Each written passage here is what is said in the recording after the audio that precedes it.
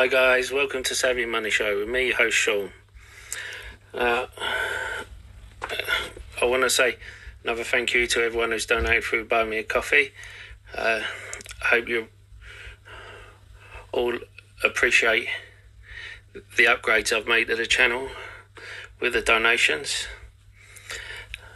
Let's get into the video. They say do not buy until there's blood in the streets. Well, according to Germany, that'll be 1st of October, as that's when the streets will be patrolled by military to avoid protests. Last week, institutional investors bought 8.1 billion in puts and 1 billion in calls, which seem to have been a great investment.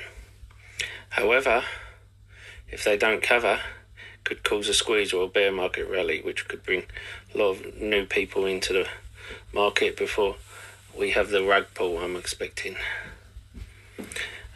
Billionaire hedge fund manager Steve Cohen disclosed 5.1% stake in EOSE, and which caused it to go up because people were remembering what happened when Cohen announced his position in NERV.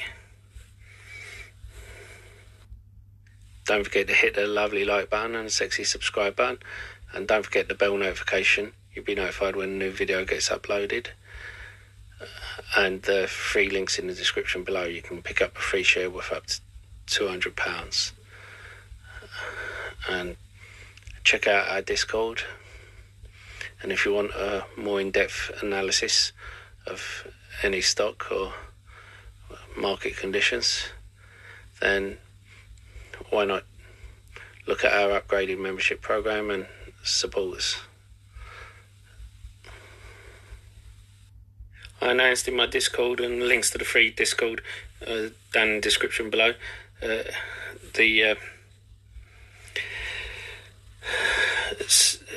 Fauci in his testifying before a committee about monkeypox yesterday, just said they are starting clinical trials of T-pox, which is owned by SIGA in the Congo. Now, we played this before and it ran all the way up to $22 before we sold. It's back down at $13. Now, we're seeing quite a few of the smaller ones run up, like CO, which is Global Cord Blood. It's 330 million market cap. Enterprise value is negative 666 million. A PE of 4. Price to sales 1.6. Price to book of 0.45. Free cash flow of 613 million. And a total ratio of 2.5. Current assets double total liabilities. And I think this is one that is just a buy and hold. Will go up massively. You will have. I've used Cord Blood service when kids were born, and people were talking about genetic companies, but at the moment, Cord Blood service, you can use it for so many treatments. I loved Markets and Mayhem's post about a once Meta man who made big promises he couldn't keep. I sold my Meta at 175, making $10 a share profit in a matter of a week, because I did a deeper dive of the company. I had a bearish and bullish sorry about that side of the company. Of course, it has so much cash. It could pay off all its liabilities with cash on hand and have some left over without having to touch any of its assets. 1 year's free cash flow can pay off all its liabilities, which is amazing. It's one of the top 5 balance sheets in the world. It has investments in a number of up-and-coming companies. They are even contracting CRISPR to look at one of carbon capture in soils. All good for the future. The metaverse plays, I've said before, I think is a mistake. Firstly, it's 10 years down the line. I've got no problem with that. But going for the hardware side instead of the software side. And the thing about hardware is you've got to constantly be on it, constantly innovating, or someone will overtake you. As Nokia well knows. In my opinion, they should be taking over Unity, and that will secure them both the hardware and the software side. If they don't, Unity will bypass them. Or another company will. Now when Unity is at a cheap valuation, in my opinion, they have declining revenues at the moment, and I know it's just the start of declining revenues. Their platform, I've used their platform to advertise a company, and I saw the decline in the advertising efficiency before Apple banned them. And now since Apple banned them, that is a huge percentage of lost ad revenue. And they are scrambling around. They keep offering me free ad revenue. And it's now at a time when ad revenue, we're in a period where ad revenue is going to be down anyway. I think it will hit 138.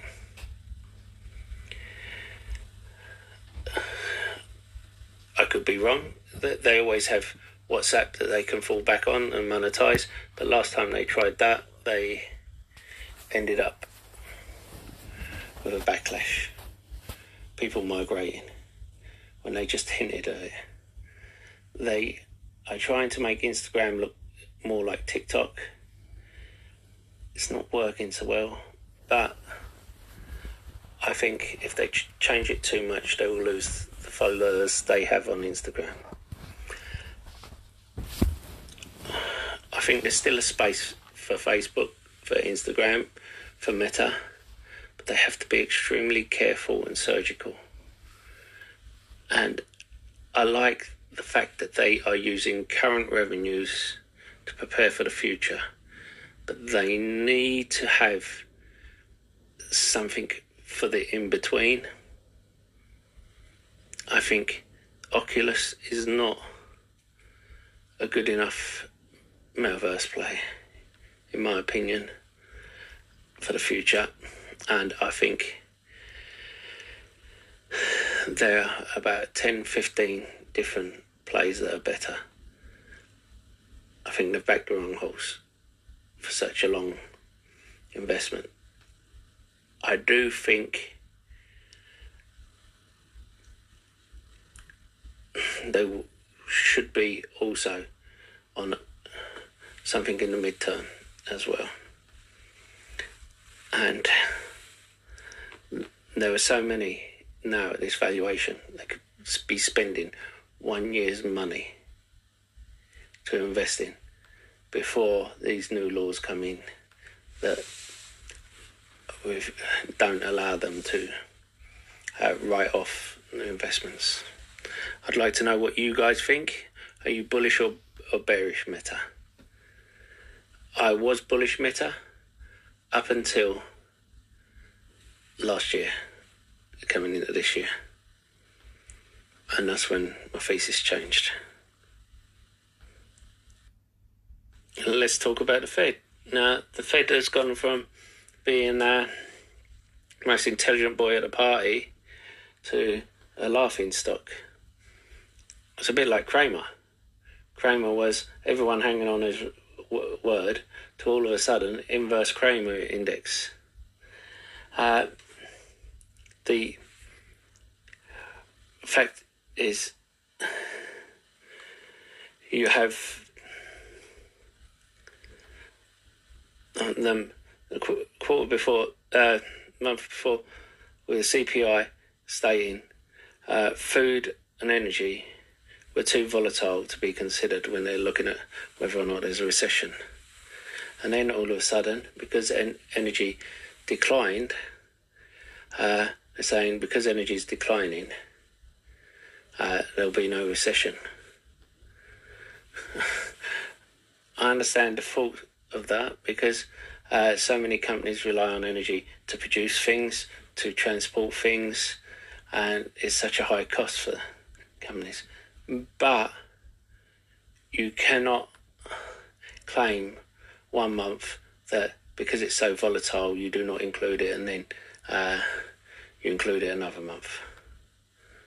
And of course shelter is going to be going up because interest rates have gone up so much. It's pricing people out of being able to buy a home, which is why the turnaround for house builders have gone from 3 months to 11 months. And that means that people are renting more, which means the cost to rent is up. 8.3% is not that high in my opinion. It's only up a couple of points, 0.2%. However, it still is higher than was expected. I don't think this is panic stations. I think this is a case of retail had already sold out of a lot of their speculative stocks, and now Wall Street was waiting for confirmation before they decided what to do. And when it was worse than and the Fed said they sold out of their mega cap stocks, they prepared for it by buying all the puts, as I said earlier in the video, but they dumped a lot of it, and it's mainly Wall Street doing this to protect themselves. They'll buy it back later on, and that's why the bigger ones have fallen and the smaller ones haven't. Likes of Jeremy, who are saying, the smaller ones don't have any more sellers in them. The smaller companies will always have more sellers in them, no matter what. It's just at this point, it's not worth them selling. They've held for this long. They've held through all this pain, and a 0.2% isn't worth making them sell. They will wait for the next earnings reports. That's what will make them sell. Anyway, I'll see you in the next video. Let me know if you want me to start doing live videos again. Now I have the new equipment.